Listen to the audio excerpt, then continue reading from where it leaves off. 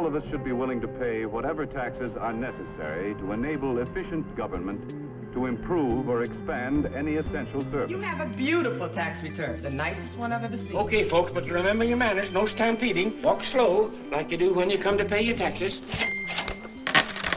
Hi, I'm Stephen Dean. This is The Tax Maven. Here we are going to, in each episode, talk to our tax maven, who will be a person proving Archimedes' point that a single person with a lever long enough and a place to put it can change the world. The lever in this case is tax, and the place to put it is here at NYU Law. Today's tax maven does something most tax experts rarely do.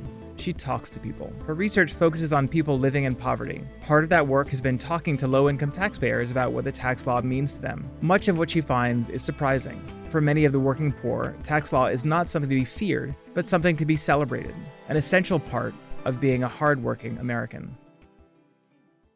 I'm Stephen Dean, the faculty director of the Graduate Tax Program at NYU Law, and I'm here today with Sarah Green, professor of law at Duke.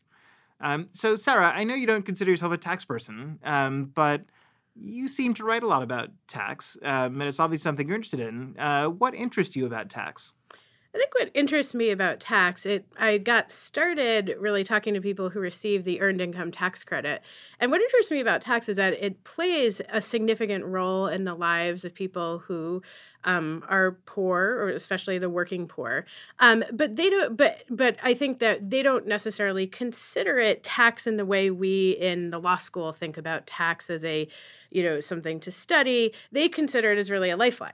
And so, which it's not how a lot of us, when we think about tax today, we think about, I might owe taxes. What do you owe to the government? But for people living in poverty, because of the EITC and other tax credits, they both see it as a lifeline and really a way that they are like other Americans, that they are like the middle class. And so I see it as really this interesting tax as a sort of interesting thing that people think about in different ways and plays a significant role in the lives of lower income people. And I study people who live in poverty. And so that's how I got interested in it. Sounds perfectly natural. And as a lot of folks will know, the EITC, the Earned Income Tax Credit, is essentially a wage subsidy for low-wage workers. And of course, like a lot of tax provisions, it can be a little complicated. Right. But it certainly is an important feature of the law for a lot of people, and maybe one of the most important features of the law for a pretty big segment of the population. Right. And what's interesting is it's a wage subsidy, but when I spoke to, 150, 200 recipients of the EITC, they don't think of it as a wage subsidy. They think of it as just a tax credit is the way, is what they call it. Some people get tax credits because they pay mortgages. Some people get tax credits because they use solar-powered cars. And so to them, it's just being American, getting a tax refund. And that was what was so interesting. So many people, when I said, tell me about tax day, many people said, thank God for tax day. Tax day is like Christmas. Many, many people said Christmas in February. I heard over and over again. But they don't think of it as I get this because my income is low. They think of it as I get this because I work, and everybody gets some amount of a tax refund in their mind. And this is just what I get because I work hard. And that's what I found very interesting in it. But this is what I get because I work hard, but also I need this. And this is the only way I get through the year. This is the way I pay down my debt. This is the way I buy my children uniforms for school. I depend on this. For hardworking Americans living in poverty, even a relatively small tax credit can make a big difference. So I think for people who receive the EITC, there's a whole group sort of post-welfare reform that Kathy, Anita, and others have written about who are not working. But if you take out that group, for people who are working, who are receiving the EITC, and I spoke to families with children. So they were, everyone who qualified for my study were receiving $2,000 or more. So they were receiving significant tax refunds. And for them, this was really a way, it did encourage work. And a lot of them had been on welfare previously, and they really contrasted the way they felt receiving a tax refund to being on welfare. And a lot of them, in sociology, we call it creating boundaries. So a lot of them talked about other people who had been on welfare and sort of said some of them were cheating, some of them, had drug issues, but for me, something happened, like my daughter needed heart surgery, and so I had to stop working. At that time, I received welfare, but it was really intrusive. Caseworkers were coming to my house all the time. I felt like the government was watching me. A lot of people said, I am never going back to that. No matter what I do, I don't want to receive welfare again. But working and receiving this tax credit, this is great. And this is, people talked about, most people would use the tax credit for, as I said, paying down debt, but a lot of them would reserve a small amount of money for things like buying their child Disney bedding or something to make their child feel like, even using it for money for the ice cream truck. So small amounts, but something to make them feel like they were middle class. From your work, are there lessons you've learned about the EITC that could help policymakers make it even better? Yeah, so I think one thing I learned is that what a lot of people were doing is over the course of the year, they would experience financial shocks. So we've been hearing about this in news. So something would happen, they would lose their job, a child would get sick. So maybe they would take a week off in the hospital and then get fired because they're working in the service industry where you can't just take off some number of days, even just a car repair. And so then they would use credit cards. So credit cards is a way to get through. So they would, if they lost some income, they would use credit cards essentially as a safety net because there really wasn't any other safety net when they were working. And then whatever they charged, the interest would compound. They wouldn't be able to pay it back right away.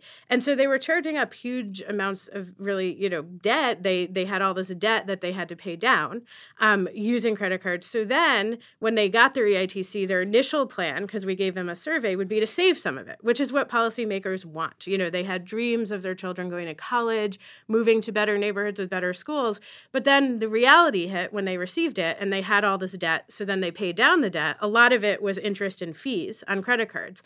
And so one program, I think there are different things you could do, but one thing you could do is automatically have some amount of the EIT saved into some kind of fund where people could access it if they needed it, but it would be there as a kind of savings mechanism. And then also, if 4 months into the year they needed some money, it was in that savings account for them. So I think that's one thing. I mean, it used to be that you could opt in to get the EITC monthly, but I think it was like less than 1% of people did that. This is slightly different where people really liked the lump sum, but they sort of used it as a savings mechanism for themselves, like forced savings. But then when they got it, they felt like they had to spend it on their debt. So some way to kind of have it be more of a safety net or a savings account, I think, would be useful. Well, it's interesting because people again respond in unexpected ways to programs, including the EITC, and it sounds like this is a way to make that work for people rather than against them. So. I mean, that's sort of the trick, I guess, right. Making sure that people's psychological quirks are used in their own favor. Right.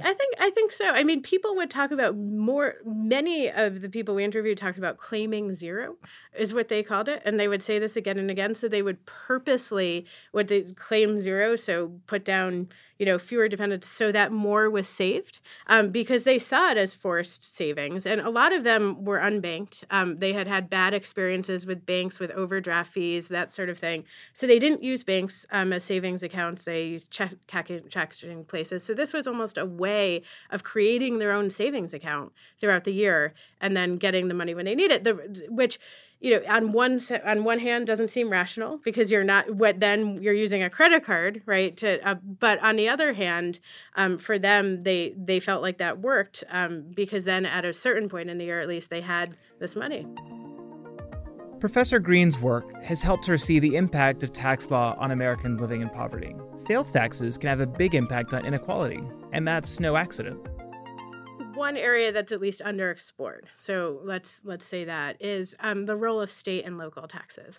And so, I think a lot of times when we write about, when tax people, as you say, write about tax and inequality, they focus on federal law. They think about how can we make tax more progressive. We've talked about the wealth tax on a federal level recently in the news, but state and local tax matter a lot.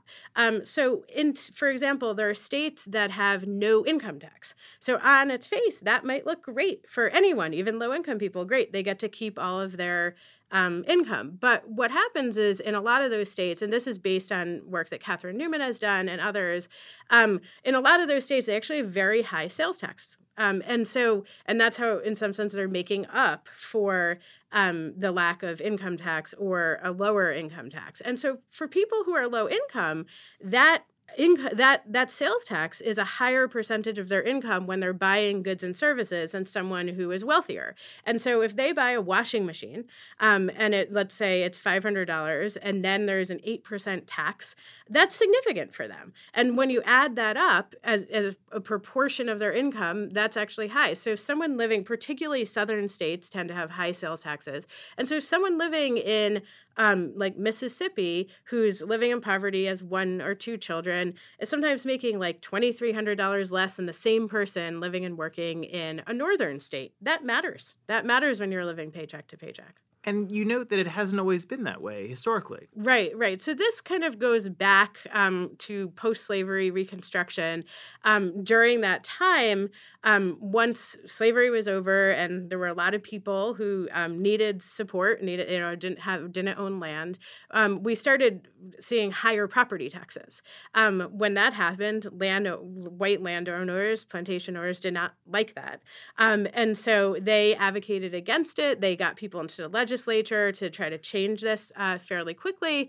And they even put clauses in the Constitution to make it supermajority clauses to make it so that the lower tax rates, which they got, property tax rates would stay. But then states had to find a way to make up for that when you have lower property taxes. And so one way they did that was to instill sales taxes. So first, you would see the first sales tax, and then that kind of took over. California, other states have had that issue as well. Well, it's interesting because people don't often think of property taxes as progressive, right? But I guess it's all relative, right? And I mean, there are issues with property taxes and gentrification. People, can't afford them and move out. So it depends how you think about it. But if you think about it, people who have wealth tend to own more property, more expensive property. They owe a greater share. And particularly if you think, we're in New York City right now, who owns property in New York City? Most low-income people don't. And so, taxing property is a way to redistribute it. With debt and social programs, Professor Green notes that Americans living in poverty tend to make fine distinctions between those they see as fair and unfair. In her experience, tax tends to be seen differently, in part because of the tax law's complexity.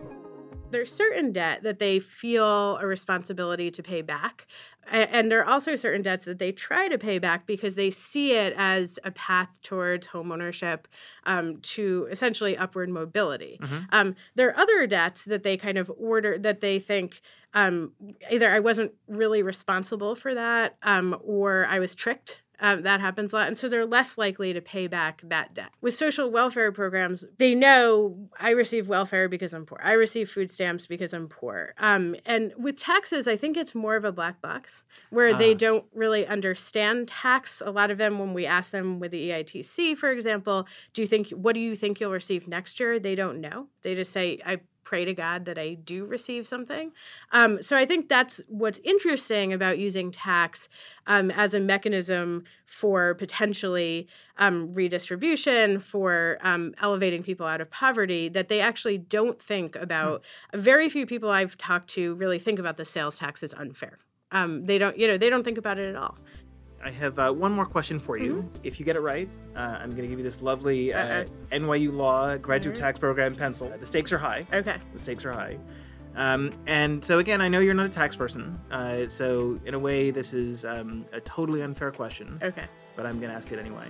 In the tax law, one of the reasons people don't understand tax law, and some of the folks you talk to find it somewhat of a black box, is our love of odd phrases. So I'm going to read you a sentence from an article by Leah Sofsky, Who's Naughty and Who's Nice, Friction, Screening, and Tax Law Design. And I'm going to give you three choices. Okay. And you can maybe tell me what you think the phrase is that goes in the missing spot. So the blank rule uses sale and repurchase of substantially identical stock within a short period of time as likely correlated with, and therefore indicative of, tax planning motivation. And the three choices are the round the world rule, Okay. the down under rule, or the wash sale rule. The wash sale rule, because it sounds unusual. That is correct. All right. You got it right. So you are, you denied being a tax person, but now we have total Clearly. proof that you are an absolute tax person. Clearly. Thank you. Great So, pencil. Purple's my favorite color. Is that really? Yeah. That's fantastic. So thank you so much, Sarah, you. for joining us today. Thank you for listening to The Tax Maven. And I also want to give a very special thank you to those that helped make the podcast possible. Patrick Kelly, Joe Rivera, Greg Addison, Rebecca Carmichael, Jill Racklin, and Anthony Pietrangelo. And thank you, Rachel Burns.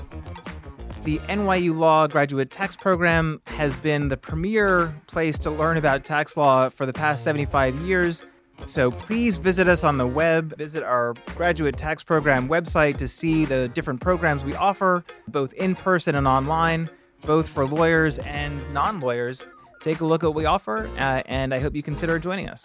And now, we like to end each of our episodes with a quote about taxes read by one of our students. Today's student quote we read by Huan Ting from Taipei, Taiwan. It's a quote from B. John Williams, and it's taken from 100 Years of the Tax Code, 100 tax quotes compiled and arranged by Jeffrey L. Yablon that was published in Tax Notes. The tax system touches more people in this country than any other part of the government or our laws. The loss of confidence in its integrity is the loss of confidence in the government itself. Please email us at info@taxmavenpodcast.com if you have any questions or comments or suggestions. And if you are a student and want to email us a recording of your favorite tax quote, please email it there as well. Thanks for tuning in.